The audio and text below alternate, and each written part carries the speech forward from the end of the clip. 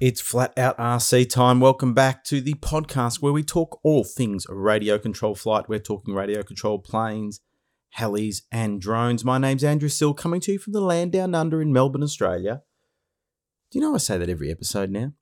Anyway, speaking of episodes, congratulations to Flat Out RC podcast. This is the 100th episode. 100. Who would have thought? Bit of a goal of mine. I'll talk a bit more about it later. But good episode.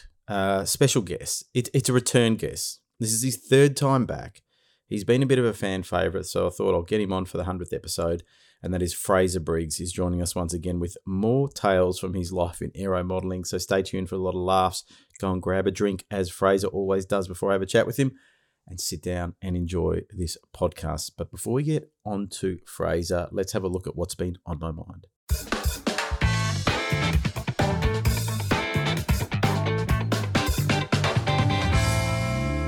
Well, what has been on my mind this week? Well, the 100th episode has really been on my mind. The 100th episode is quite an important one for me because I like to set myself little goals, and my goal was to get to 100 episodes doing weekly podcasts. I always take January off, so it's taken me, 2 years to get to this point. But take the Januaries out because I always take a break. It's our summer holidays here in Australia if you're listening abroad. So that's a good time for me just to rest and recharge and not have the pressure of trying to get another podcast episode out. And you know what's funny though? The last January, I had a lot of people listening to the podcast, even when I didn't have any episodes. I suppose having so many episodes up there now, people can go back and listen to older ones if I skip a beat or something like that. So really chuffed to get to 100. Giving myself a pat on the back. And a good on you, mate, for getting to 100 episodes. There's no cakes or any celebrations or anything like that.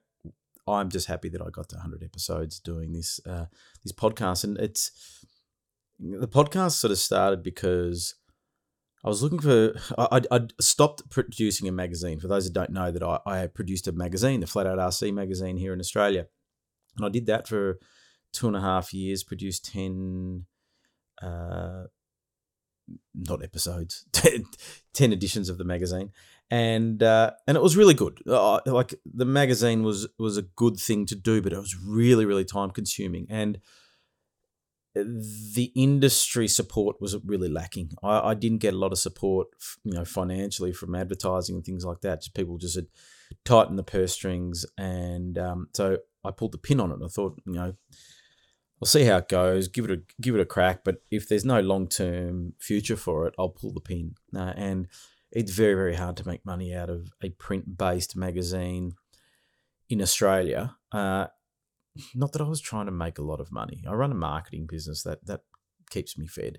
Anything else on top was a bit of cream, but the magazine took up a lot of my time, and I did 99% of it outside of work hours, so I was writing articles most evenings whilst all you were watching television. I had to go to events, take photos, do product reviews, all that kind of stuff. And so it was very time consuming.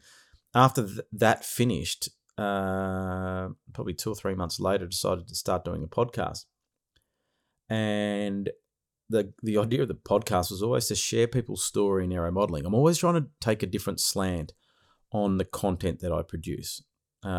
Whether it be on YouTube, social media, or something like that, that there's a lot of people that produce content in the hobby. But a lot of it's the same. If you want to get hits on YouTube, do crash videos. That's what people like to watch, but they're not aero modelers, just general people like watching crash videos. I don't do crash videos. Some people do like build videos. I don't do build videos because I'm not building, so I don't do build videos. I'm busy doing other things. Some people do videos where all they do is show footage from flying events of planes flying. I do a little bit of that, but I don't do it. I'll be talking around it. So, I have my own sort of style that I'm trying to do with the podcast. Most podcasts are out there are a bunch of mates sitting around a microphone having a chit chat. Same people every week. I went down the route of having guests on. I really wanted to have guests coming on and for them to share their story, almost like being a fly on the wall and listening to someone tell us their story. And I always say everybody has a story. A lot of people, you'd be amazed how many people say to me when I invite them to come on the podcast, say, I'm a nobody, you need to get somebody else that's done more. the reality is this: if I go and interview Gurno Brookman or Jace Ducia or some of the big name, flying guns, their story in aeromodeling is very, very similar to Joe Blow from the local flying field. There's not a lot of difference, and everybody has their story, as I say, and they're not one is better than another. It's interesting to see the similarities in the trends, which is making me a better marketer in the hobby, I believe, because of the amount of interviews that I've done and getting a feel for how people get into the hobby when they slump, when they turn 18, find cars and girls, even people's entry into the hobby, and the different styles of people there really are in the hobby, whether you're a flyer, a builder, if you're into aerobatics, scale gliders, all that kind of thing. Often you find that people sort of delve into lots of different areas. So it's been an enjoyable ride for me to do, and something I am going to continue doing. Tossing up about the frequency of the podcast, I still don't know, because the hardest thing, and I'm just speaking honestly here, the hardest thing about this podcast is not actually recording the podcast. I love recording the podcast. I think I've told this story before. One day I was so tired from work. I just was having one of those days I was really, really tired.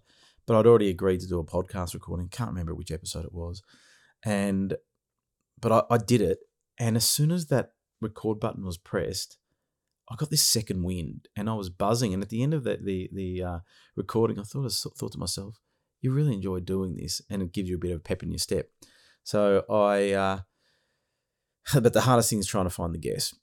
That's where I spend a fair bit of time sending messages off to people. And I've got this criteria. They have to sort of be on Facebook. I actually record via Facebook Messenger, but I can do it on Zoom or Teams. Any internet-based VoIP kind of system is better than a phone call, because the audio is generally better as long as the people have got reasonable microphones and that kind of stuff. And so if they're not on Facebook, then it just adds another level of complexity. And what I believe with a lot of this stuff, if you start adding layers of complexity, you can't maintain the frequency of putting the content out there. And I think that a lot of you like seeing on that Wednesday every week another episode coming up. Now, whether you listen to it or not doesn't really matter, but at least you've got the option.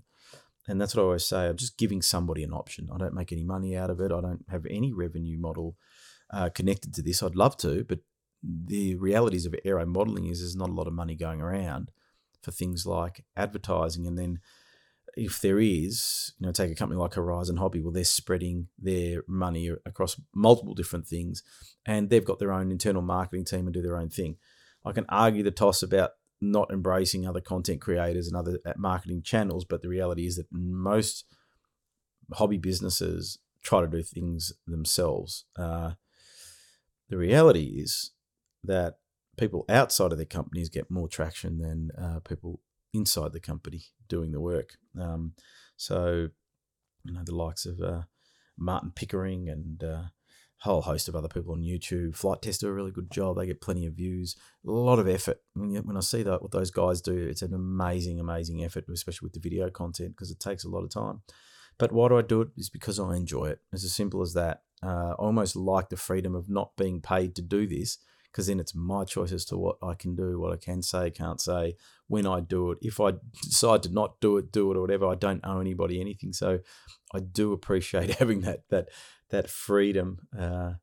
But I just love talking about aero modeling. I do more talking about it than I do flying at the moment. But that'll change, as I know from listening to lots of people's stories, that we go in these ups and downs depending on life circumstances. And at the moment, I'm busy working, got to pay mortgages, got to feed the kids. That takes priority. And aero modeling is a leisure activity for me amongst many other leisure activities. That is my problem. I can't sit still. Playing a lot of table tennis. Have I told you about how much table tennis I'm playing? Absolutely love my table tennis at the moment. But we'll always find time to put this podcast out. Always think of different things that I could maybe do on the podcast. But keep on coming back to the whole guest interview thing. So I hope you enjoy it. And I do want to thank all the guests that have come on board, because they dedicate their time to have a chat. I hope that most of them enjoy it. I don't think I'm twisting anybody's arm to come on. But yeah, without them, I can't create what I'm doing. And all I do is ask a few questions and sit back and have a discussion. And it's been one of the most common things that the guests say to me at the end of the recording is, gee, that was a lot easier than I thought. They lose themselves in having a chat. So thanks for everyone for listening.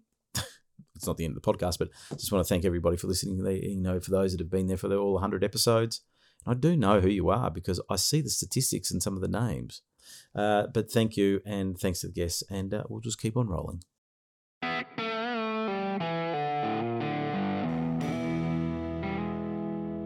Guest time, which is, as I always say, is my favourite part of the Flat Out RC podcast. And this week we have Fraser Briggs back.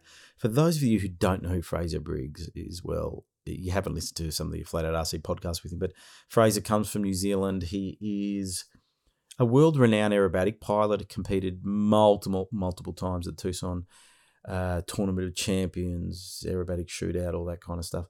And he is a well-loved figure and a funny guy, the kind of guy you want to hang out with at the field and you know you're going to have a good time with. And what we've been doing is I get Fraser back now and again because he's travelled a lot with the hobby and he's got lots of tales to tell. Generally, most of them involve drinking. That's what I've worked out, is most of them involve drinking alcohol, some variety, but anyway, generally beer. But so I'm getting Fraser back because there's a whole list of stories that we had that he gave me, and we haven't got through all of them. So I thought, let's get him back for the 100th. We know that you like enjoying listening to him. So over to my chat with the one and only, the legend, Fraser Briggs. Well, we are up to the 100th episode of the Flat Out RC podcast, and I thought who better to get on for the 100th episode than Glenn Orchard, but he couldn't make it. So we have the most popular guest to date, Fraser Briggs, back joining us. Fraser, good to see you again. Well, once again, it's a huge privilege to be here. I can't believe it's come around so quickly. I mean, it was only, feels like a couple of weeks ago I was last talking to you, but actually it was before Christmas time, wasn't it? That is true. I think you were the last episode of the year, and then you're back now, and we've actually got our cameras on. So when I say it's good to see you, we are seeing each other, and That's right. Let me just explain what's going on. I ring up Fraser, and Fraser says, "Give me a minute. I got to duck out and fill up my glass." So grab a cold one, as Fraser has, and sit down and enjoy this chat that we're going to have. What are you drinking, Fraser? Well, I make my own beer now. I've stopped drinking commercial beer. I've become a brewmaster, and the problem is, New Zealand's 2 hours in front of Australia. So, you're only at 7 o'clock on a Saturday night. You've probably only had one or two beers, but of course I started at 7 o'clock or 6 o'clock. And so I've been going for a couple of hours. So I'm well lubricated. Well, that beer that you showed me looked really good. It had a good head on it. It's a Pilsner that I brew, and everybody comes around. Yep, if you've bought a DA motor, or you need an exhaust system, or you've bought like a propeller, you come around and you get to drink some of the beer. So guys know, make sure you come around at 5 o'clock because, of course, the bar doesn't open till 5. Oh, okay. See, that's a good tip for Desert Aircraft Australia, maybe, to look after their customers. They should brew their own beer and serve it to the customers as a bonus. Oh, definitely. Yeah, no, I've become a bit of a craft beer snob in the last 2 years, actually. but they're the worst type. I've found one recipe that I like, and I just keep brewing that. It's brilliant. Well, did you hear the story about the mini beers that we had at the Wangaratta Jets event? The what beers? They're called mini beers. Oh, mini beers. Yeah. So what it is it's like a shot of a spirit called Liquor 43.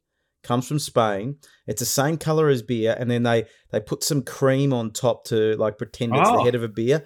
And let's just say they're very drinkable. And let's just say Aero Modeler's got a bit wobbly after having few too many. So it's like a beer shooter. It is, but kind of. But they're called mini beers, and I'd never heard of them. And it's David Gale's fault. He introduced them to me, and I think they're going to become a staple over here at especially jet flying events. Oh, yeah. I tell you, I can't wait to retire. This afternoon, I was working on a jet, actually. Oh, were you?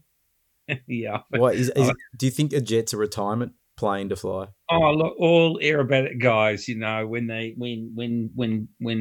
when going to the field and doing lots of practice gets too much for them, let's get a jet. Right now, the Top Gun is on in Florida, and there's guys that I used to fly against in the TOC. I think Frank Knoll, I think he's winning Top Gun, and like they've all got jets. All the top 10 guys, they're all flying jets. Yeah. Some dude coming 11th with a Piper Cub. He hadn't show. Well, I've had this saying for the past couple of years: all roads lead to jets. Yeah, I think so. I mean, yeah, I can just imagine, being in a retirement village and, what are you doing today, love? Well, I went to golf yesterday. What are you doing? I'm going to go and fly my jet today. Well, I sent you a link. I've just, as we're recording this, I've just released the crash investigation video after I crashed my turbine jet at Wangaratta Jets. And so that's just gone live. I sent you the link. You might not have had a chance to look at it, but well, I saw this little link come through, and I thought it was like a Mario from. Yeah. Oh, look, that's Barry Worm. He's from FOCIT, FOCIT, Flat Out Crash Investigation Team, and he did the investigation as to why my plane crashed. So a lot of interviews with me as well as part of that video. So if you haven't already, get onto the Flat Out RC YouTube channel and have a look at that video. There's a plug. So how was Wangaratta Jets last weekend? No, Wangaratta Jets was end of March, early April. Oh, okay. So it was a couple of weeks ago, before Easter. It was before Easter, and I binned it pretty much. Oh no, was it a loft issue? What's a loft issue? LOFT. No, don't know what that is. Lack of fucking talent. Oh yeah, yeah. Well. No, look, there is talent. The pilot is extremely talented. Just ask him. But I pulled too much elevator and basically a high-speed stall. Really? Stalled the tip of the Viper jets. Apparently have a tendency to do that. To want to spiral in. I was flying it like an aerobatic plane. That was my problem. Oh, okay. Were you coming into land or you were just cruising? No, I was about 20 seconds into the flight. Oh, on takeoff. No, I took off, turned left, did a roll, pulled the 45 line up, rolled over to loop back around, and then started the half loop to come back, like turnaround maneuver, and pulled on the elevator to bring it level. And that pulling of the elevator, stalled it, apparently. Oh, bugger. That's what Barry Worm in the video talks about. So go and see Barry Worm from FOCIT. Right. Anyway, so what have you been up to? Well, besides beer? I mean, I've obviously been drinking a little bit of beer, not too much. My doctor told me that it's very unhealthy to drink beer every day. I said, it's not a problem, Doc. I only drink beer at night time. But we've had a very good summer here in New Zealand. Lots of flying. I don't think that we've had any events that have been cancelled due to weather. Wow. Okay. The Warbirds Awatoto, that's our biggest rally in New Zealand. That was a little bit buggered up by weather, actually. So that one got cancelled. But other than that, we've had a very good summer, and we've still got a few events to go before we kind of wind down for winter. Yeah, good. It's been similar, actually. Over here, we've had plenty of events, and they've all been pretty much run. I think there was one this weekend as we talk that was postponed because of the forecast of bad weather, but sort of the weather wasn't as bad as what turned out. Well, it was forecast to be, but yeah. Besides that, everything. I've got an event coming up. Actually, it'd be this coming weekend after this podcast goes live. Is the Bairnsdale mid-May muster down here, which is going to be a good event. There's going to be plenty of people, so hopefully, fingers crossed, the weather's going to be good for that one. Is there a rugby team turning up? No. Oh, well, in New Zealand, when it's a muster, that's what they do at the very start of the season of the rugby. They have their muster day, and that's when anyone who wants to play rugby turns up and fills in a clipboard and a piece of paper, and I'd like to play rugby. That's the muster. Well, that'd be good, but my days of playing rugby are over, and I did play rugby, and I didn't fare too well. Last night, I watched my team, the Chiefs, play the Queensland Reds. The referee played an absolute blinder of a game. He nearly won it for the Reds. Here we go. Like the Reds somehow scored a try. It went to the third umpire, and he comes back and he says, "Oh, the guy didn't ground the ball in goal," and then the referee went, "Oh, all right, it's a try." What? Hang on a minute. You just seen the replay. The guy didn't ground the ball, and the ref still give him a try. Oh, really? Anyway, so the Chiefs had to play really well to beat not only the Queensland Reds, but they had to beat the referee too. And so they won. Yeah, only just though. Oh, gee. Yeah, only just. See? In fact, so this weekend, all of the Kiwi teams have gone to Australia, and even the Blues, top of the table. They only just beat the Western Force, so yeah, pretty exciting that we're allowed to do stuff again. You Kiwis love your rugby, gee. We don't. Let's not talk about the league. I don't follow the Warriors, but apparently last week it was the worst ever rugby league score in world history. Well done, well done. And what have you been flying? Have you been flying anything? Okay, so we had our nationals. That was first week of January. That was really good. So I flew Pylon, I flew IMAC, I test flying my biplane. I've been working on this F3A biplane with a YS in it.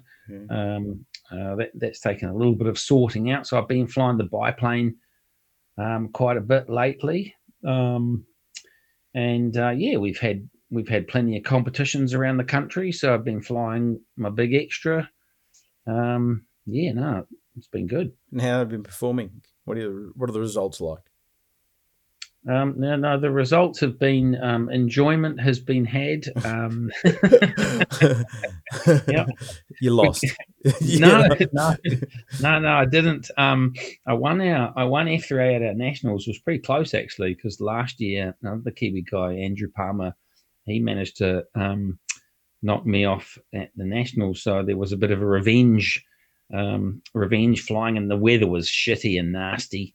And then actually in January we had a competition, and my mate Hamish Galloway, Worms, that's his nickname, and he flies F3A, and so we had a competition over in Tauranga, and he pipped me for first place. I came second. It's like, oh, Worms, you bastard! Like, it's taken him a long time to catching up. Yeah, it's taken him a long time. Anyway, we just had a competition last weekend down in the Southern Hawke's Bay, actually on his farm. There were 15 of us down there. It was Anzac weekend. It was a bloody good weekend. Yeah, it's a good one here too. Anyway, it got really windy at the end of the weekend. That's when we started flying F3A. Like, it was blowing 20 knots, probably gusting to 30 knots, and man, it was really awesome. Anyway, are you planning on coming to the World Champs in Australia? Oh, look, it'd be rude not to, wouldn't it? It'd be rude not to. Great, wouldn't it? It'd be really I'm working towards that. So the shootout's happening in October Tucson this year. Tucson shootout, and I got an email from those guys about 6 or 8 weeks ago, and we were still full COVID, and I'm like going, there's no way I could. The borders, it's just too hard. In the last couple of weeks, things have started opening up a little bit, and I probably could get to Tucson, but I just said, let's just leave it. So yeah, the Worlds are coming up next year, and that'd be quite good. But I think the Aussie Masters are happening in September at that same site.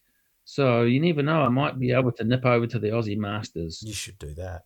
That'd be good practice anyway for the following year if you make it to the. How many people will then select for the team in New Zealand? Is it 3? Well, we've probably got 5. Well, we get to select 3 and 1 junior, and there's probably about 5 or 6 guys that'll be trying to get on that team, including a Kiwi that lives in Australia, Stephen Johnson, who is going to fly back to New Zealand to try and make the Kiwi team so that he can he can fly in the Worlds, and that'll cause a bit of a shake-up if Stephen comes over here, because all of a sudden, the top 1, 2, maybe 3 spots pretty all much decided already. But if he comes over, that'll really throw the cat amongst the pigeons. Gee, it's going to be a bit of argy-bargy over in New Zealand. I can see it now. Well, it won't be as much drama as what you guys have over there. You've already started having your team trials. Yeah. They've had I think one trial, and I think there's another one to go. So yeah, not sure when that's happening. But Aaron Gale sent me a message. He's gunning for the team and he's looking good. I'm gonna get him on the podcast. We'll have a chat about what he's up to with the F3A and the practice and how things are going for the World. So it's going to be good. Casinos had a bit of water. We had all those floods up in Northern Australia, and there was supposed to be the big Festival of Aeromodelling event at the casino airport, and that's been postponed due to the weather. And they need to keep the airport open mainly for planes to get in and out to support the flooded areas. So they postponed it. So, but anyway, it looks like a good site for the World Champs. Well, we had some pretty major flooding over here about a month ago too. I think there was a big cyclone that followed on from what you guys were getting, and it hit the east coast of New Zealand. Yeah. And one of our really good flying sites, Awatoto, we had the rumble there in February, and a month ago it was like 2 meters underwater. Oh, really? Yep. They're on a floodplain. They're right by the sea. It happens every now and again. Yeah. When it floods, if the water moves off pretty quickly, it's not too much of a problem. But if the water settles, then they get this big silt drop. Oh. And they got about a foot to 2 foot of silt. The actual flying field itself is okay, but the whole parking area and the pits area just big mess. Yeah, it's not good. My local flying club has a flooding issue every few years. It gets a bit underwater, but at the moment we've got the opposite, cracking. We've got cracks all over the place. I went for a fly recently, and there's all these locusts or crickets or something living in the cracks, and you sit there and about 5 of them pop their heads out of the crack, and then they see you and they all pop down at the same time. So you just go from crack to crack, so you can see these little insects. It's a bit of fun. So travel plans is on my, I've got here any travel plans. So you were invited to some, but you're not going. I saw the New Zealand Prime Minister on telly over here in Australia saying how they're opening things up. Here in Australia, we're pretty open. I might be going to Vegas in June, yet to find out, for a work thing. But actually, I was going to ask you this question later, but I'm going to ask you now. You've travelled a lot for your hobby. So, if there's anybody that I'm going to ask this question to, it's going to be you. What are your tips for travelling with model planes? Make sure your model box is really light. Yeah, that's a good tip. But how do you make it? How do you make it light? Right. Okay. So a lot of people, what's happening? You're off to America. How do you get there? How do you take those planes? So, well, we check them on in New Zealand. We just check them on as luggage. What? Surely not. Yeah, of course we do. Okay. It used to be a lot easier. America had this 2-bag system, and each suitcase, you imagine Americans traveling the world. Yeah, they got plenty of luggage. They got plenty of cargo. Yeah. And so they'd get 2 bags each, 32 kilograms or 70 pounds. That's an absolute massive amount of luggage that one person can take. So we used to go to the TOC, and we'd take 2 model boxes, and those model boxes, they weighed 32 kilos. Mm-hmm. And, so if you had 4 guys going, each person could take 64 kilos per guy. So if you got 4 guys going, getting to America was really easy. In fact, it used to be easier for me to get to America than to go to Australia, because when you went to Australia, you got 20 kilos and that was it. Yeah. Yep. No 2 bags, no system like that, 20 kilos. It was like, man, you were really scratching to get your get your luggage under that weight. But so what we do is we make the model boxes really light. We make them out of like 1/8 plywood, and they got this real basic sort of 10 mil square wooden frame, and all the panels screw together. So when you get to the airport and you wheel in this huge big model box, and they go, "Where's your suitcase?" "Oh, I don't have a suitcase." "What do you mean you don't have a suitcase?" "Well, this is my suitcase." And of course your model's in there, and a couple of pairs of undies and a couple of pairs of shorts and maybe a couple of t-shirts, because if you're going overseas, you can just buy that shit when you get there. Hopefully where you're going is going to be nice and warm, right? Anyway, they put the bloody massive box on the scales, and sure enough, it weighs like, well, now the system is 23 kilo. That's the international system America had to conform. Anyway, they put it on the scales, and sure enough, it weighs 22.9 kilos. It's like, wow, weighs the same as a suitcase. Imagine that. So you kind of, when you're packing all your gear, you've got to know the system that you're traveling on, and you've got to have a set of scales there, and you've got your model in the box, and then you're like, okay, put the wing tube in. Oh, yeah. Okay. There's room for another 3 t-shirts. Yeah. So if you know the system, it's easy to do it. And did you ever have any problems with damage on planes or anything? No. One time we got to LA, and the plane didn't come down the chute. It's like, oh shit. We were like, oh no, shootout starts in like 3 or 4 days. Where's the plane? Anyway, the suitcases turned up, but we had no model. I think the engine box, we have like this, we have this box. It's like a sea chest. It's about, I don't know, 600 square, and it's pretty heavy plywood. And that's where the motors and the mufflers and the batteries and all the spare parts go. And it's loaded up to the, whatever the, 23 kilos is. And we call it the Christmas hamper. Because when you get to the other end, you get the drill out, and you pull the lid off, and it's just like Christmas time, because, out comes a DA200. Out comes a set of MTW exhaust pipes. Anyway, so a guy that came with us on the tour once, Ted, he nicknamed it the Christmas hamper. So we're in LA. We've got our suitcases. We've got the Christmas hamper. We've got no fuselage box. We've got no wing box. Like, oh, shit. Anyway, so we rock up to the LAX Air New Zealand counter. And we've got some missing luggage. Oh, okay. So we fill in the form. We talk to the guy, and he says, "Oh, well, when we find your luggage, we'll send it to you." We're like, "Well, you probably won't, because when you see the size of our luggage, you're going to ring us up and tell us to come and collect it. But we've got a van. We're driving to Arizona. Like, we've got to get on the road."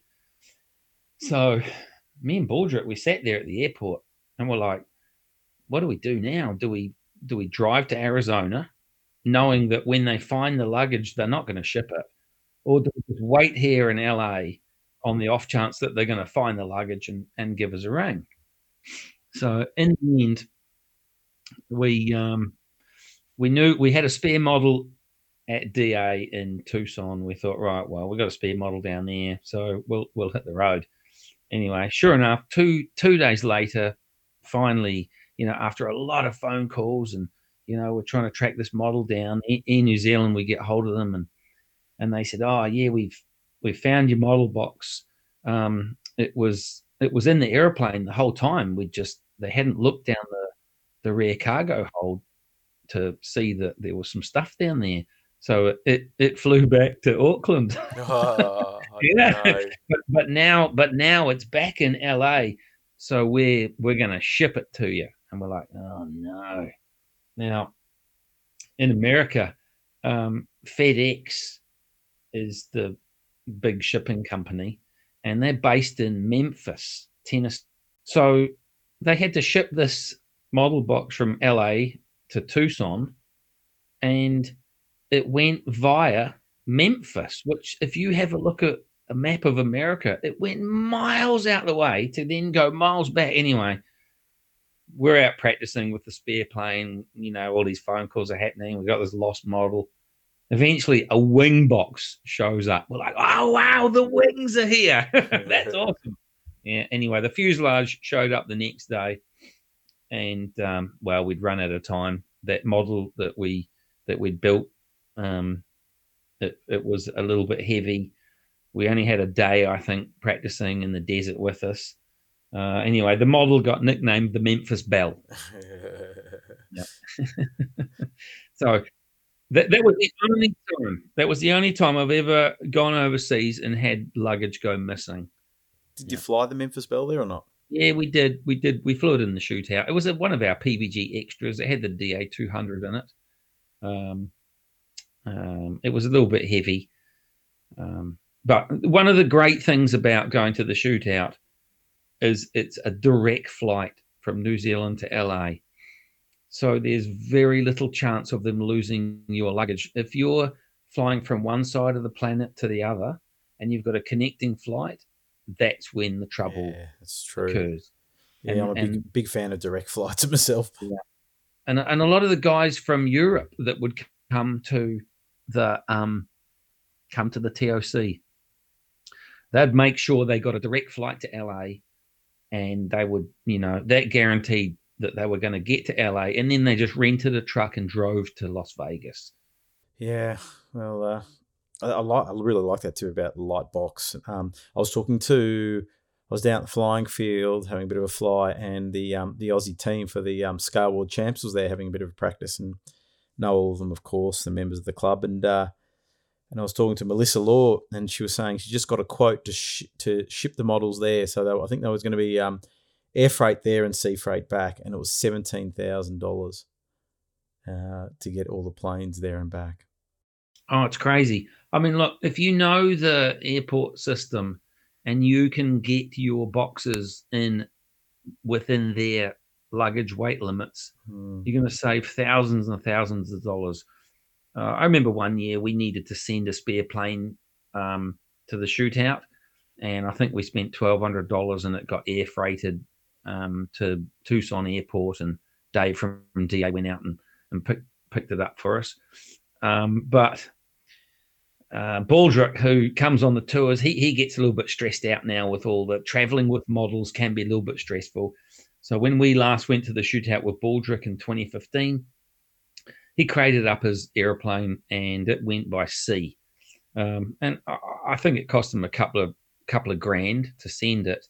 But the problem is you've got no model for 3 months. You've boxed the shootouts on in like October, and you've got to box your airplane up in June and then sit around for 3 months while it goes on a boat to get there.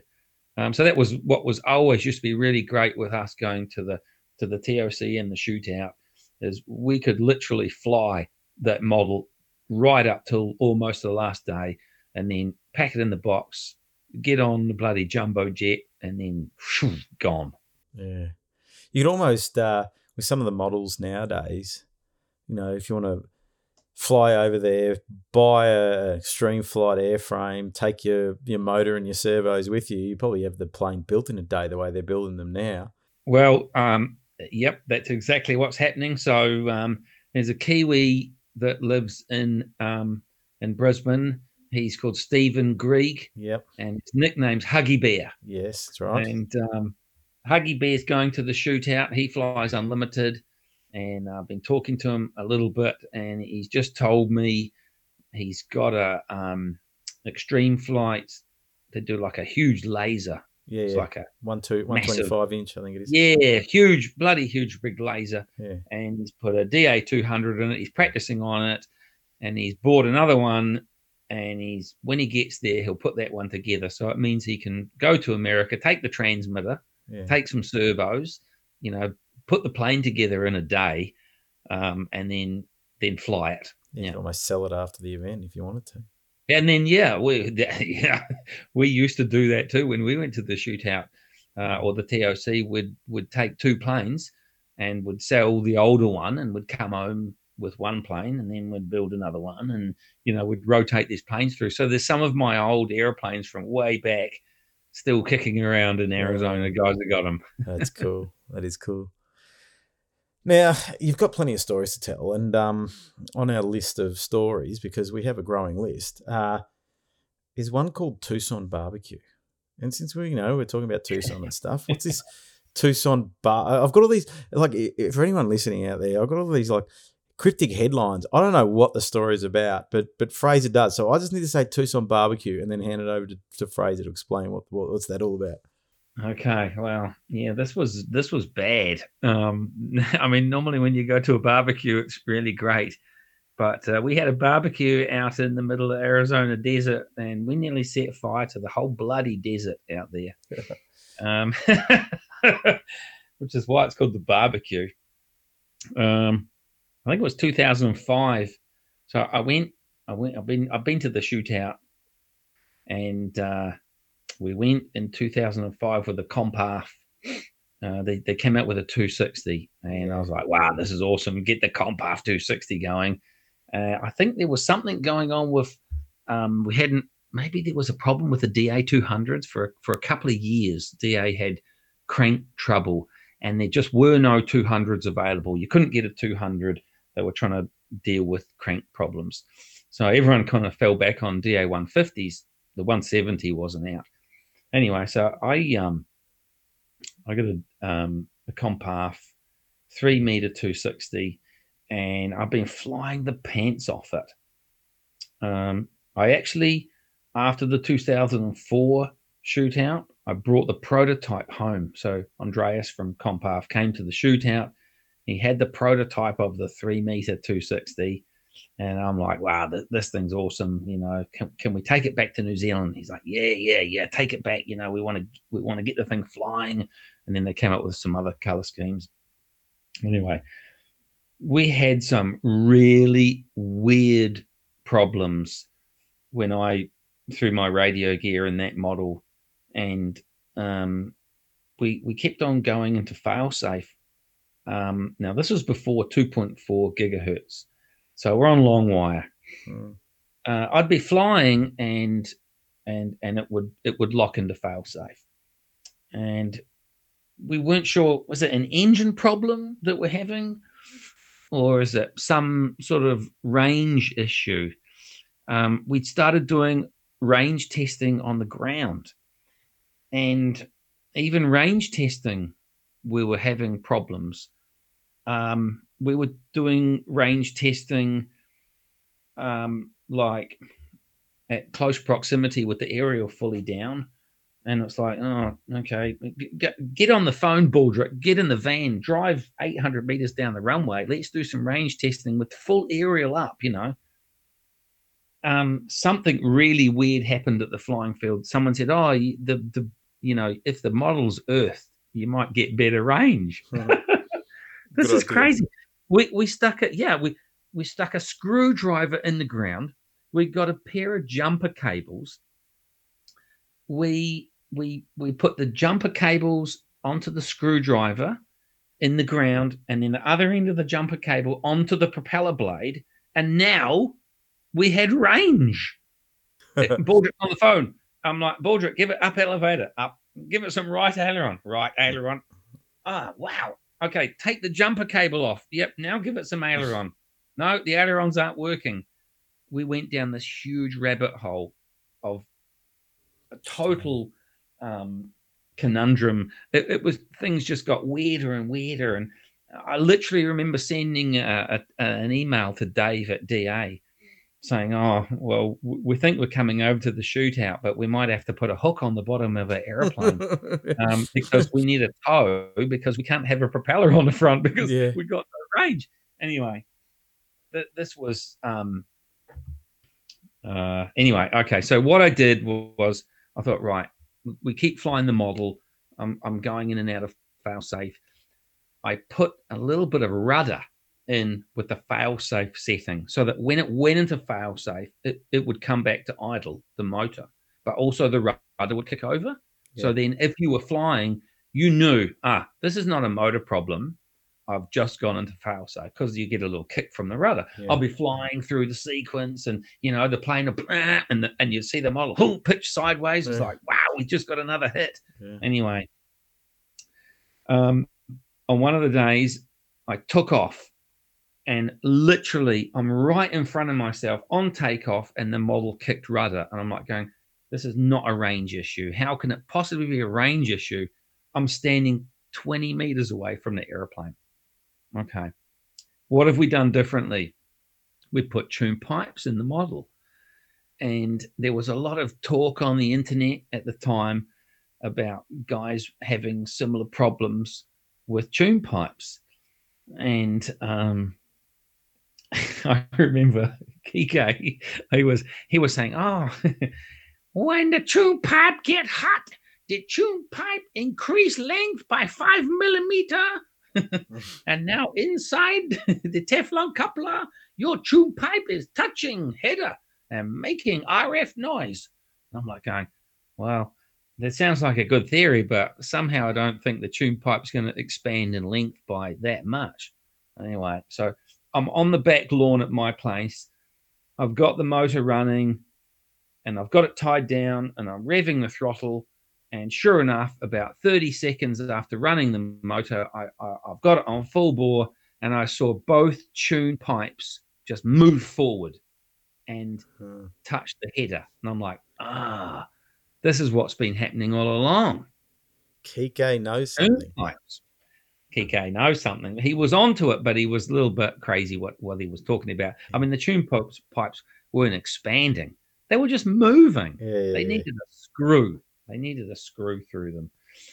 Anyway, so the prototype Compath 260 that we were flying, we wrote it off. I was on a down line, and it went into failsafe, and I got it back. Like it was only about 20 or 30 meters above the ground, going vertical. I pulled full elevator, and the wings clapped hands, and the thing just drove itself into the ground. It was like, oh no. Anyway, after that, I got another 260, and we found all these problems out. And, the tune pipes were moving and touching the headers and blah, blah, blah. Anyway, so now we go to Tucson, and the model we're flying over there doesn't even have tune pipes on it. It's just got stock mufflers, because when you're out in the desert, it needs to be as light as possible. And so in the desert, they don't got noise problems. So you put those little stock mufflers on. Anyway, we're out there practicing. And it's like, I think it's 2 days before the shootout's about to start. I've been practicing on this 260, and the thing's on rails. And Richo, he's with us. Steve Richardson. Oh, man, Bogan's flying awesome. Wow, wait till we get to the shootout. Bogan's flying awesome. He's throwing all these unknowns at me, and I'm just killing it in the practice. And there's all these Americans sitting on deck chairs, and they're all sitting there watching. Wow, look at Bogan. He's on rails. Wow, 2 days of the shootout, Anyway, I'm flying along. I'm probably about 30 feet off the deck, and the thing's cruising along. And I thought, it's just diving a slight little amount. So I reach over with my right hand. I'm a mode 1 flyer, so I've got the elevator in my left hand. So I reach right over to give it one click of up trim, and I actually turn the tranny off. Oh, no. Yep. I turned the transmitter off, and guess what happened? It went into failsafe, and that little bit of rudder came in. Yeah. And because the rudder came in, it pitched down straight away and just went wham straight into the ground. You chump. You turned the transmitter off. Yep. I turned the transmitter off. Anyway, I'm like, oh no. Actually, what happened was, as I turned the transmitter off, I realized straight away what I'd done. I was like, oh shit. But I didn't want to take my eyes off the model. So I was still looking at the model, and I was fumbling for the on switch so that when it came on, I was looking at it, but didn't happen. Oh, no. Anyway, so it hit the ground, and I'm like, oh, shit. Richard's like, Bogan, what did you do? You turned the tranny off. He knew straight away. I'm like, yeah, accidentally turned the tranny off. Anyway, There's all these spectators, rent a crowd. They're all sitting there, Yeah. and they just like, oh my God, what just happened? Bogan, what did you do? And I just turned around. I just turned the tranny off. What did he say? I think he said he turned the transmitter off. Why would he do that? Hey, Bogan, why did you turn the transmitter off? I was reaching for the up trim and I accidentally turned the transmitter off. Oh, he was reaching for the up trim and he accidentally turned off the transmitter. Oh, shit. Anyway, now in the meantime, out in the desert, there's this huge, like, mushroom cloud of flames and black smoke. And it's like, holy shit. And we were flying in the desert. I mean, it wasn't like being on Mars. There was like all these bushes and desert bushes and tumbleweeds, and we're like, holy shit. I mean, so we get in the bloody van, we go racing over to find where it is. And we didn't have any fire extinguishers. We didn't have any water. There was nothing we could do. It was in a clearing. The motor had come crashing off the front of the airplane, and it was in the desert, and it was on fire. Yeah, there was a bit of propeller blade sticking out of the desert, and it was on fire. The flames were like 15 feet tall. You couldn't get near it, and we just stood there. There's some photos. They're not good to look at. And then we didn't set fire to the desert, luckily, but there was nothing left of the model. There was just like, it was almost like on Roadrunner, the cartoon, there was the shape of the model and the shadow of the model, but there was no model, nothing. Carbon fiber, just raw carbon fiber, and then the electrical gear, and that was it. Yeah. So nothing was salvaged. Nothing. That was the barbecue. So we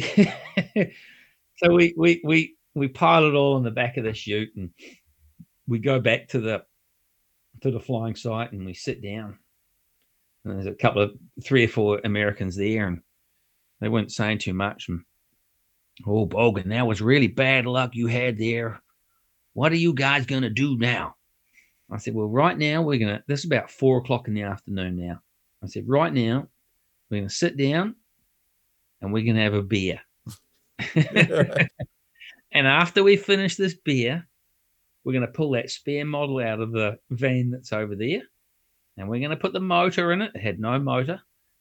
It was our old PBG 260 we took it as a backup. I think it might have even still been sitting in the factory, and we had it in the van, but it needed a whole lot of work doing to it. So I said, yep, we're gonna drink this beer, and then we're gonna put that model together. So we sat there for 20 minutes, and then it was all hands on deck. There were 4 Kiwis getting an engine on the front, all the mufflers. We test flew it like literally when it went dark, just enough, just for one quick fly. And then the next day, we had 1 day practicing on that model, just with a 150, not with a 200. So it didn't have very much power. And that was it. We were off to the shootout. And everyone had seen the photos of the big barbecue. And was like, oh, man. Anyway, we rock up to the shootout, and I won the first round. Won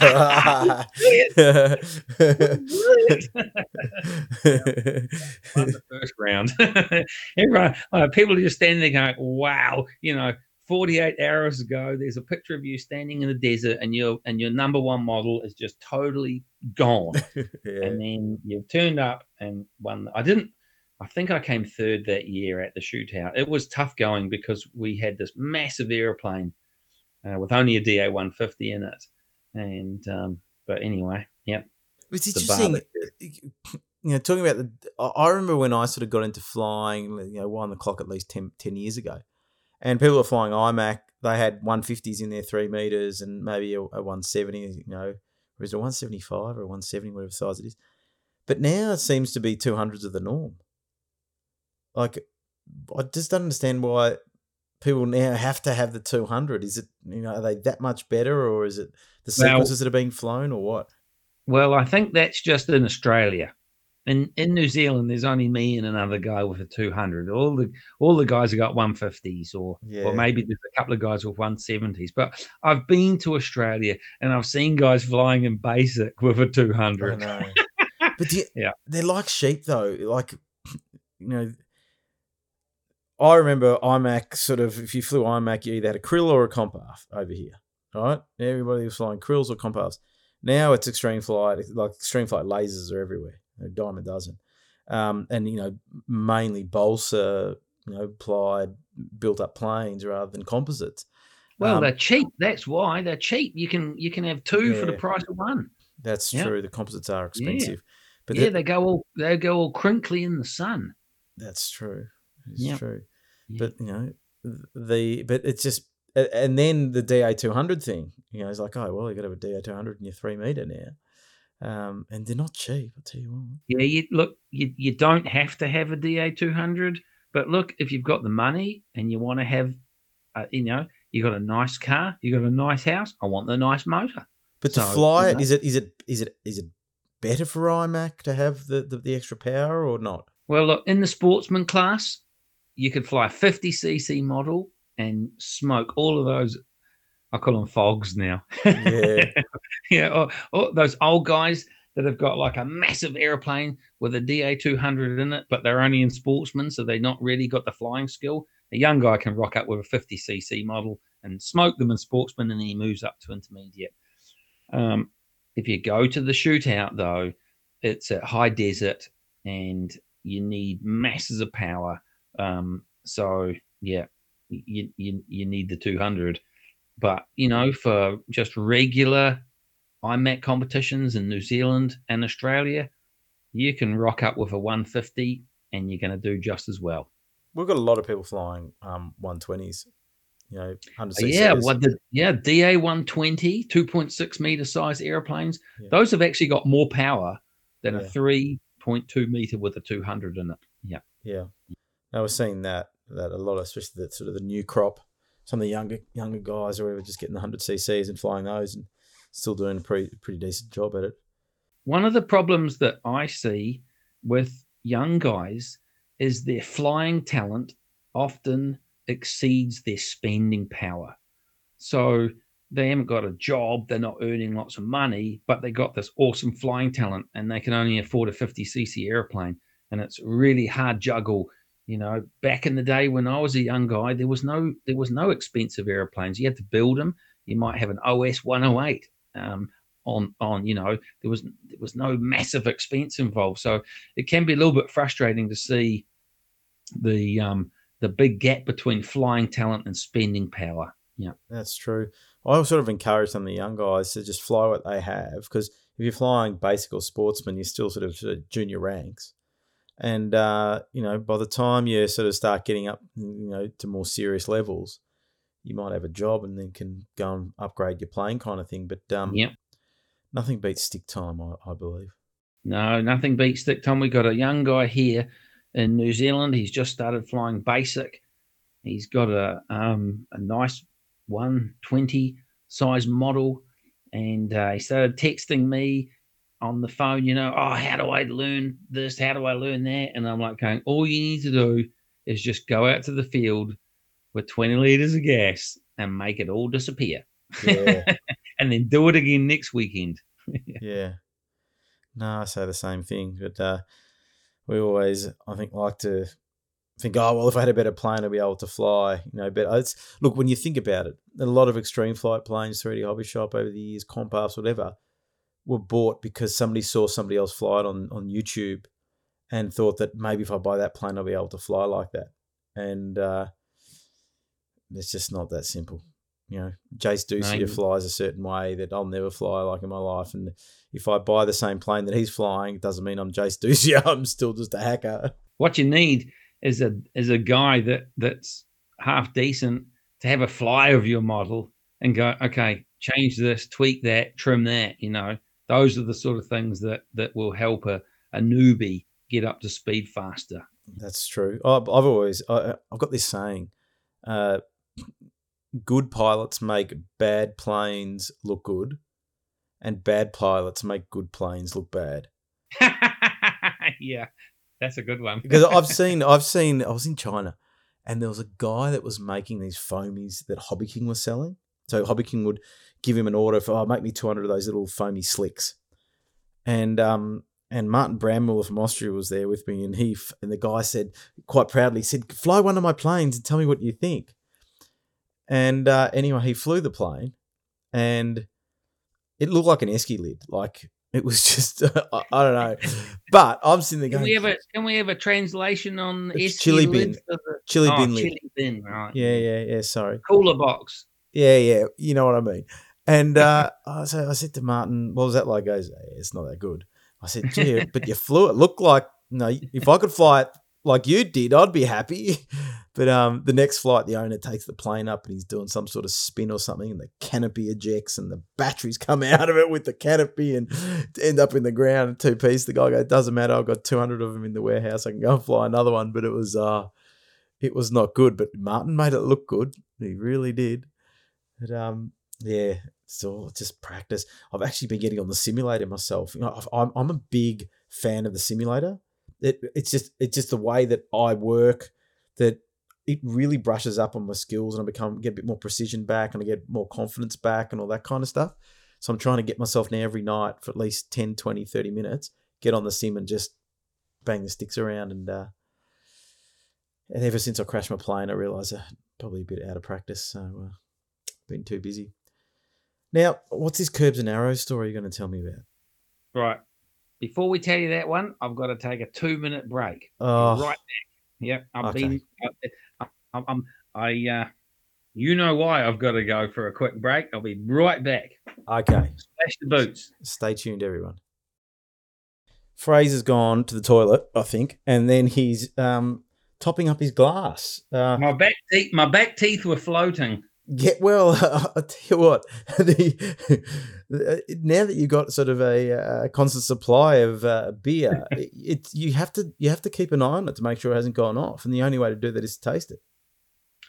It's a big problem. I'm getting fat, and there's only one solution, and that is I'll have to do more exercise. Oh no. Yeah. Well, I've been losing weight, and that's just really portion control of my meals through buying pre-packaged meals. It's great. We have a thing called Light and Easy over here. Don't know whether you got it there. We got one over here. It's called Light and Tasty. Oh, get into the Light and Tasty. You too can be starving 24 hours a day like me. This week it was terrible. I had crook guts, and I don't know what was going on. This diet's really affecting me in negative ways. But anyway, now you're going to tell me about Curbs and Arrows. Right. What? Curbs and Arrows? Bows and Arrows. Well, where does it say on the... Hang on. Wait a second. Somewhere on there. It says Curbs and Arrows on your list. Oh, right. Okay. Yes, it does. Oh, there's so many stories that you can't even remember your own stories. Right. So if you've ever been to America, they've got really... This is 2 quick stories here. Usually they're long stories. They're going to be 2 quick ones. Okay. So in America... They've got these massive curbs, right? Between, do you call it a curb? Yeah. We're calling curbs. Yeah. Right. Okay. And the rental vans have not got a very good steering lock. And if you're a tourist, you're always getting lost. You're always having to make U-turns, right? And so when you get to a set of traffic lights, shit, we're supposed to get off back there. So, right. And all the boys in the back would just yell out, U-turn. And you knew. If you give the van full right lock, it might have been full left lock actually, because it's in America, so things are all back to front, you would never quite get around. And so they'd all just yell out, ride that curb, and you'd be right up on the big curb, and then boom, down the other side, and off you'd go again. And that would happen on a daily basis, ride that curb. And then and Arrows, slightly longer story. What is that noise? Sounded like the Ukrainian missiles were launching or something, or some feedback maybe. Did you get that at your end? No? No. Oh, okay. Well, okay. So, Arrows, right. At the flying field, we've got a pilot in the IMAC model, practicing for the shootout, and the pilot's head keeps on falling off. He's this little latex head that's kind of, Yeah. in the model. Anyway, one of the guys, Len, he says, "Hey, Bogan, you give me that canopy in the model, and I'll fix that pilot up tonight. His head won't fall off ever again. No problem." So, oh, great. We had other things to work on. There's the canopy. There's the pilot. Anyway, Go. next day, he came back. The pilot came back. He already had a cowboy hat on. I think we'd found a cowboy hat for the pilot. But he had all these arrows. Like Len had made up these, 6-inch long arrows, like Apache Indian arrows. Yeah. And he basically gone, and they all were sticking through the pilot's neck to hold him in the airplane. It's quite funny, actually.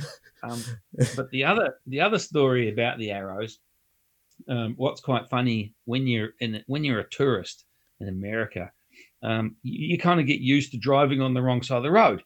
But the moment you go into a supermarket, you instantly revert back to what you know, you see. Oh, yeah, and we're always getting tooted at, and Yeah. people way out the window, and we always have this big, massive Team New Zealand sticker that we put right across the top of the windscreen on any rental vehicle that we get. And so when you're in a supermarket car park and you're driving the wrong way, and people start, where you guys going? You just point to the big Team New Zealand sign, and oh, you're a tourist. Anyway, well, we went into this supermarket, bought a whole lot of beer. We're leaving, and we're going out, and we're kind of going out through the wrong way. And this guy pulls up next to us. He winds his window down. He says, "Hey, you guys, didn't you see the arrows?" And one of our guys just quickly leans out the window and says, "Mate, we didn't even see the bloody Indians."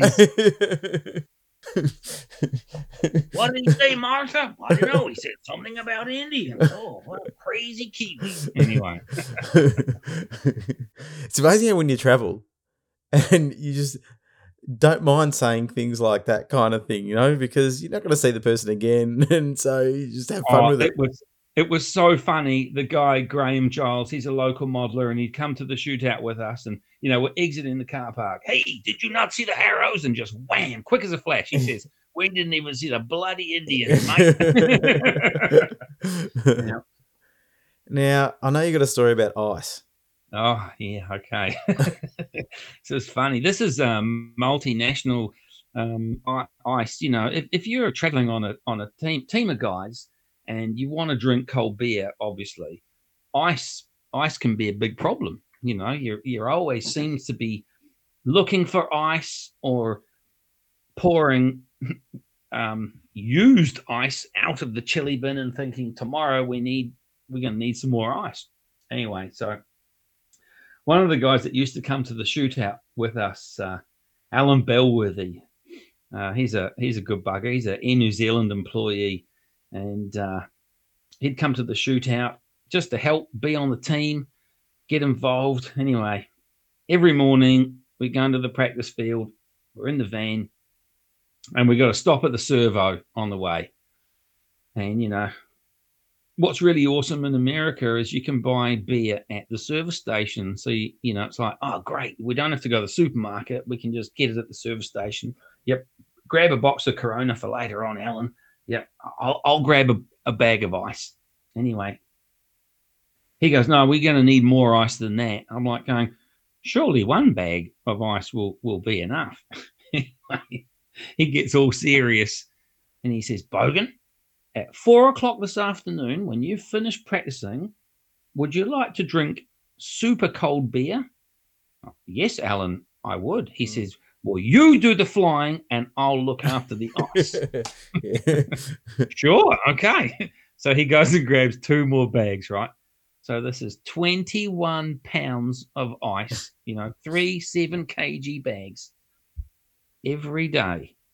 Every day we're buying 21 pounds of ice.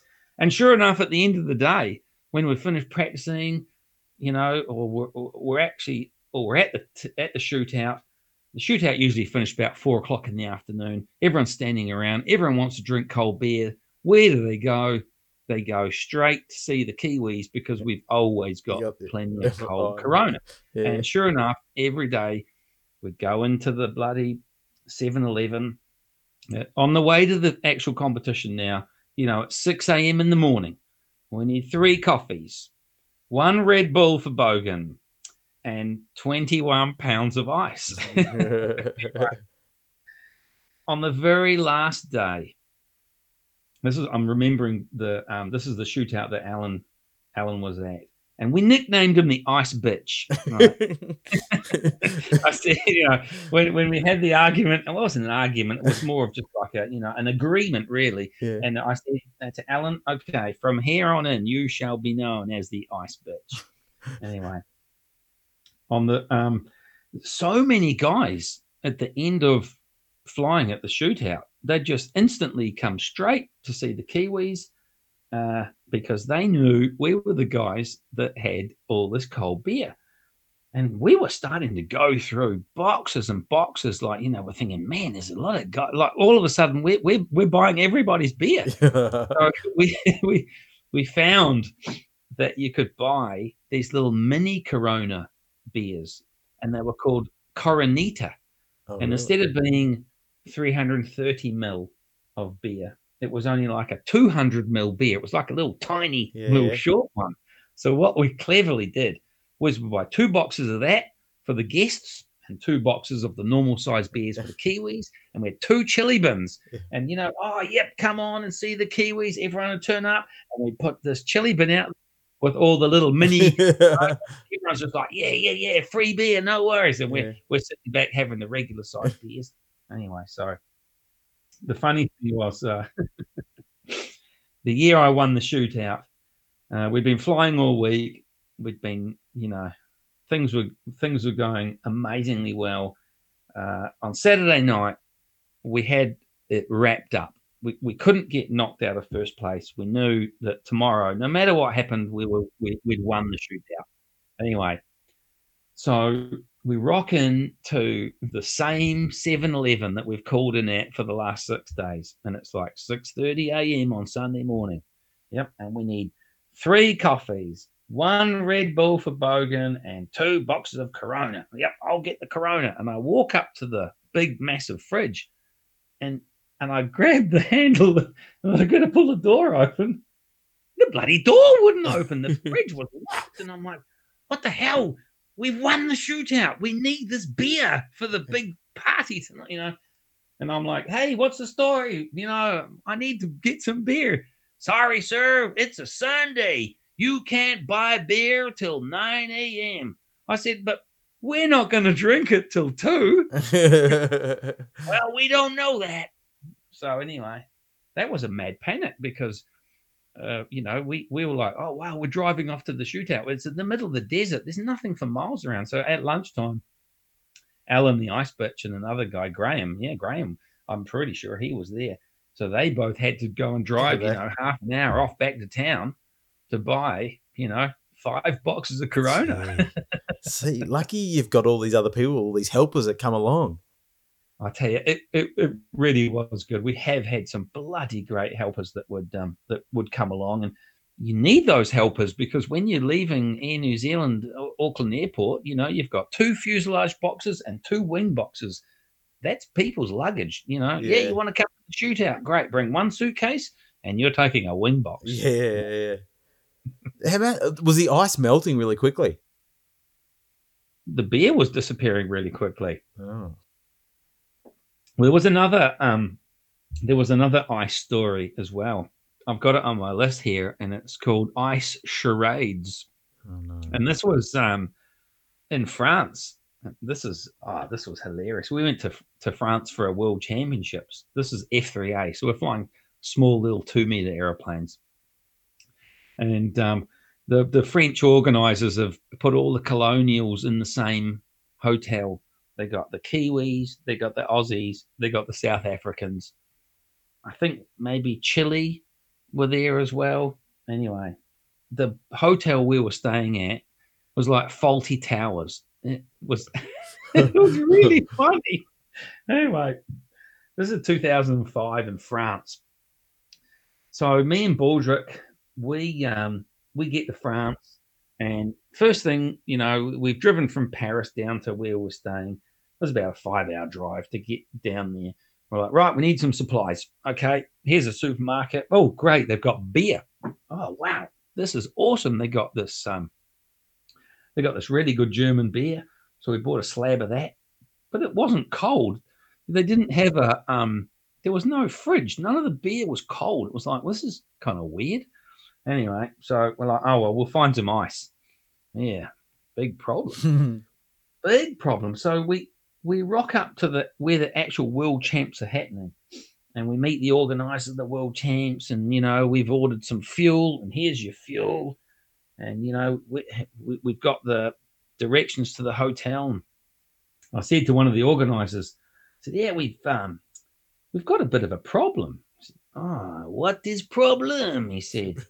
I said, well, the problem is we've got all this beer, and we don't know where we can buy any ice to make it cold. And he said, oh, how do I say? French people are not a bigger consumer of ice. And I said, well, mate, Kiwis are big consumers of cold beer. And he said, okay, you can try your hotel. They will have some ice for you. And I'm like, okay, great. So we rock up back to the hotel.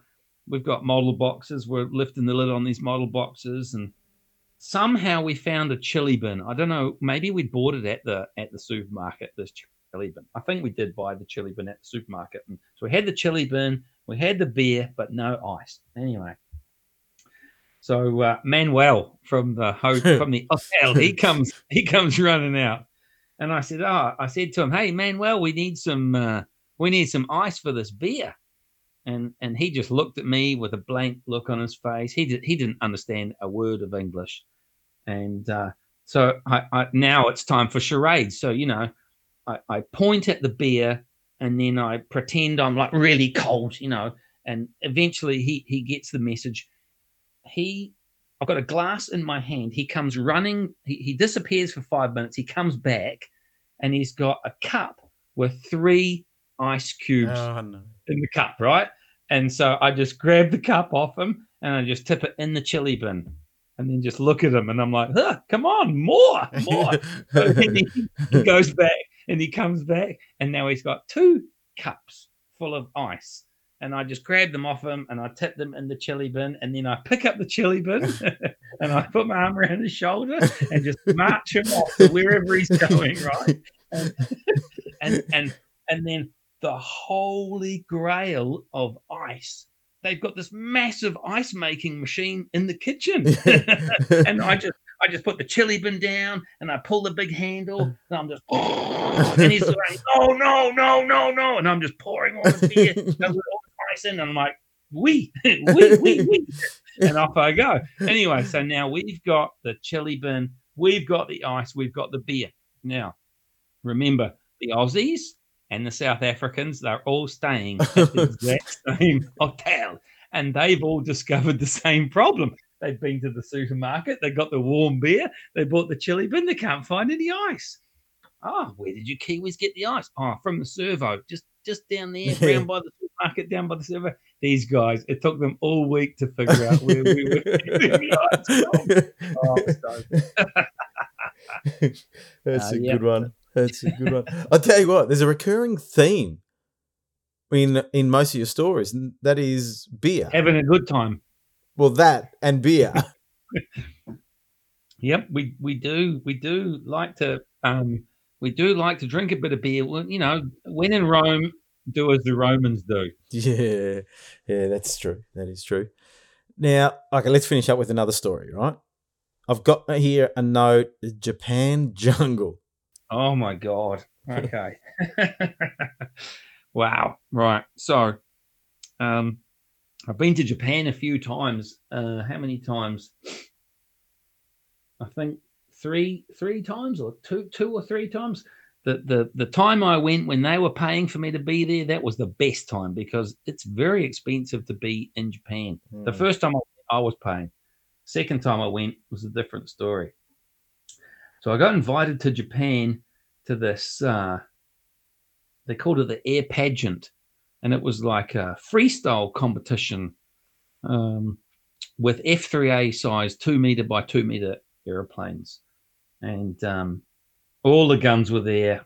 PK, Christoph, Wolfgang, Matt, who I told lots of jokes to every night as we were drinking beer, and he had tears rolling out of his eyes.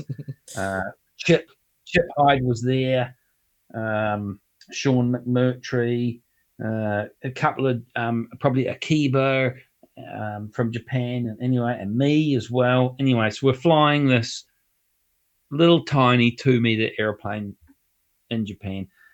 The tricky thing was, it was only like 3 weeks after the TOC. We built some models. I took a laser, took a 2-meter laser, had like a 140 RX or FI that had a fuel injected motor. Anyway, we didn't have anywhere near enough time to prepare for this bloody Japanese thing, but we went. The weather was absolutely diabolical when we were there. It was just raining the whole time. So we hardly did any flying at all, standing around in the rain. There was a lot of karaoke that was happening. They'd take us all out for karaoke every night. And the guy that was running the event, he was the editor of this Japanese modeling magazine, and it was called Radio Control Technique. And it would come out every month, and it was about 2 inches thick. It was like a phone book, and it was just like full of stories and adverts, all in Japan. You know, aero modeling in Japan was massive back then. Anyway, so we're competing in this F3A, freestyle event. I've taken 2 lasers with me. One of them was a brand new laser, and I think we'd put like split flaps on the ailerons. So we had 2 servos in each wing. So we had outboard ailerons and inboard ailerons. So we could make 45 degrees of throw. We had tons of aileron, but then we could do crow braking with this thing. That was the theory. We ran out of time, and the model was tail heavy. Anyway, I remember one of the funny things was the spare model that we took was also a 2-meter laser, and it had like a 108, or not a 108, a 140 in it. It was a model that we'd had flying for years and years. We knew that it was 10 mil over the 2-meter maximum. And we thought, we'll worry about that, when it happens. If we have to use that model, maybe they'll measure it. Anyway, well, it was pissing down with rain. We're standing around in a hotel. There's nothing else to do except to process all of these models. So Wolfgang, mate, he's got his 2 pattern ships there, and Kike's got his one, and Chip was flying a new YS that had just come out. Anyway, there's a lot of standing around, a lot of laughing and joking, because everybody knew that this model of mine was 10 mil over the 2-meter wingspan. And the Japanese guys that are doing the processing, they must have known as well. They had this big long stick that had these 2 sort of prongs that come out, that's 2 meters. And anyway, they hold it over the wing, and I kind of lean the wing over on like a big angle, Anyway, one of the guys that was there with us, Hooly Dooley, that's Brian Dooley. He lives in Queensland now. He's a Kiwi. He had a hacksaw blade in his top pocket. No. Sticking out the whole time, a hacksaw blade. So anyway, there's lots of laughing and joking, and I'm like, yep. So give me the blade, Hooly Dooley, and I cut the 10 mil wingtip off the model and just put that in my top pocket. When we get back to New Zealand, I'll stick that back on. Anyway, so I think we only flew for one day when the rain stopped. I'm flying the backup model, and I'm halfway through a freestyle, 4-minute freestyle, and this thing just shuts down, and it's at full bore, going up on a 45-degree angle with full aileron, and it's just going roll, roll, roll, roll, roll. It had massive ailerons, and this thing's wow, wow, wow, wow, wow, wow, wow, and just gone, just disappeared into Japanese jungle. Right? Where the flying field was this floodplain, and literally out in front of us is just Japanese jungle. And we're like, okay, well, we better go and find the plane. So we start, this is like Indiana Jones. You need Yeah. like a machete, like get through it. carving your way through. Where is this plane? And a guy from the crowd, like, because there was a pretty decent crowd of people that were watching, all licking ice creams. And this one particular guy, he'd finished his ice cream, and he come running down off the stop bank.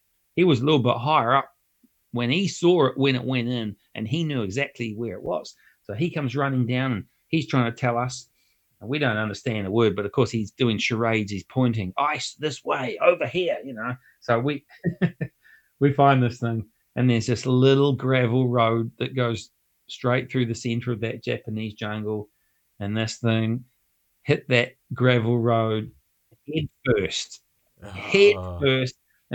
and just absolutely destroyed itself. But the crazy part was, as we were walking out to find it, because it's a floodplain, you'd be like, oh, I think I see it. I think I see it over there. Oh, no, that's a fridge. Oh, is that it over there? Oh, no, that's some guy's microwave, because, it's all just shit that's floated down. Floated down. So we went to Japan. It wasn't really very successful at all. And we came home with, that model was absolutely destroyed. The other airplane that we took over there, we decked it out in JR graphics, and we'd actually got Japanese. We'd got the font for Japanese writing, and I gave it to the guys from JR. I went, here you go, hang this up in the JR factory. Put it in your smoko room. Yeah. So that's where it went. Cool. So the what year was that you went to Japan? It was 2004, I think, or 2003, 2004, something like that. Yeah, there was a lot of prize money at that. Oh, really? At that event. Yeah, the guy that was running it, he had this briefcase, and everywhere he went, he carried this briefcase, and it had all the prize money in it, and it was all cash. Oh, really? Yeah, we came like 9th or 10th, just like completely crashed out, and we had no idea how much prize money we'd actually got until we got back to Auckland Airport and got it converted back to New Zealand dollars. Yeah. What was it? It was 10 grand. 10 grand for 10th? For last. It was 10 grand. I want to do that. I can come last. I think Danny LaRue, he won it. I think he got like 40 or 50 grand. One of the maneuvers we had to do in the freestyle was a hovering square. So you had to like hover in, it had to be like 5 meters, and it had to hover across this way and then back down, and then it had to hover across that way and then go back up again. And Sean McMurtry, he got a bonus cash payment for the best hovering square. Yeah. He probably got 10 grand for that. I mean, nobody knew. Gone are those days. I can't see that ever happening again. No, never happened. Well, this air pageant thing that they did in Japan, so they'd have like a 2-day actual model air show for the public. Yeah. And the actual freestyle competition kind of happened on Friday, and then they would do like one round at lunchtime in the middle of the air show, and then the finals at lunchtime on Sunday in the middle of the air show. So the public that have turned up to watch it, they're going to see 2 days of model airplane flying, plus, this freestyle thing happening at lunchtime. Back then, modeling in Japan was massive, but I think soon after that, they had one of those like air show, air pageant type things, and a model, one of the guys like lost it and went in behind the pits and nearly crashed into the crowd. Oh, and then they went, oh, wow, this is a huge health and safety thing. We can't have that possibly happening. And then it all went tits up. Yeah. No, that's what happens. Well, we'll leave the stories there because we're going for a while and we want to save some because you are going to come back at some point in time, Fraser. But before I bid you farewell, I wrote this question today. I was thinking about what we're going to have a chat about. And you've been a long time aero modeler. You've travelled around to lots of different events and competition, and still very active in New Zealand, etc. What is your favourite part of the hobby? Like, what do you enjoy most about it? Okay, so when I was younger, my favourite part of the hobby was competing and winning. But then, as I've become an old bugger, I've realised that actually I enjoy people, socialising, having a good time, and flying almost gets in the way of that, you know? So, I mean, hey, look, I'm still really competitive and I love to get out there and compete. But as you get older in life, you realize that actually it's more about the people and having a good time and telling stories and, oh, I met this guy, and and so that's what I've learned over the years. Yeah, 100% agree with you. 100%. I mentioned the Wang Jets event. The group of us, the people that were there, we're still talking about that event, and it was more what happened on the Saturday night than who flew what aeroplane during the day, because a lot of the stories that the memories were made around the flying, not the actual flying. You know what I mean? Oh yeah, I mean, I know exactly what you're talking about. Like all of these trips that I've been to, I couldn't tell you who flew what plane. I mean, if I seriously thought about it, I probably could figure out who flew what plane. Yeah. But I can tell you about every barbecue and every party and every band in a hangar that I've ever been to. Yeah. Well, someone said to me today when I said I was shooting a video about my jet crash, and someone said to me, how many people saw it crash? Like, oh, it must look like a fool. I said, no one was looking at it. Everyone was talking to each other, and it was down the far end. We were at Wangaratta Airport, so the pits are miles away, and people were just doing their own thing. Nobody was staring there. And I've never been to a flying field and watched an entire flight from start to finish. It's almost like, oh yeah, so-and-so's flying now. Oh, that looks all right. And you're moving on. And so, like, nobody saw the crash. I went and put it on video. Somebody videoed it. But besides that, they saw the aftermath, but they didn't see the actual crash. So I was like, yeah, I don't care. Nobody, not fussed. Right. No. And by the Saturday night, everybody'd forgotten everything, and we were off drinking mini beers. Yep, as you do. Well, Fraser, it's been a pleasure to catch up with you once again, and we are going to have you back on the Flat Out RC podcast. And it's been good celebrating the 100th episode of the Flat Out RC podcast with you. So thank you once again, and we'll talk to you soon. Well, thank you, and congratulations. I mean, 100 episodes. This is a massive job that you've undertaken, and I think it's awesome. So keep up the good work, and we'll see you and talk to you maybe soon. About to leave, already packing. Come with me, I'm not really asking. We'll get away to a place where we don't know. Another episode of the Flat Out RC podcast done and dusted. And it's not just any episode, it's the 100th episode. Another pat on the back for myself. I'm pretty proud of getting to 100. Thanks to Fraser for joining me once again. He'll be back. We'll give it a break. Let you recover from Fraser. But he will be back because we've still got many tales to tell. And I love having a chat with Fraser over there in New Zealand. He has said that if I'm over there, I should catch up with him, and I definitely will. And I said I may be there for work, outside chance in the next 6 months or so, but we'll wait and see. But thanks everyone for listening to the podcast once again. Don't forget to subscribe to the podcast. If you're new to this podcast and you've just joined us at the 100th episode mark, press that subscribe button on whatever platform you're listening to. Tell your friends at the flying field that you enjoy listening to the Flat Out RC podcast, so we can spread the love. The more people that listen to it, the more we can motivate people to get on their journey and get all excited about model aeroplanes. It's not about making money, because I'm making none. But if you want to give me donations, just send it through. Only joking. Anyway, big thank you to everyone for listening. Don't forget, YouTube channel. Go and have a look at my video of my air crash investigation. I made a fool of myself. I'll leave it at that. Flat Out RC YouTube channel. Go and take a look and subscribe whilst you're there. Anyway, be back next week with more.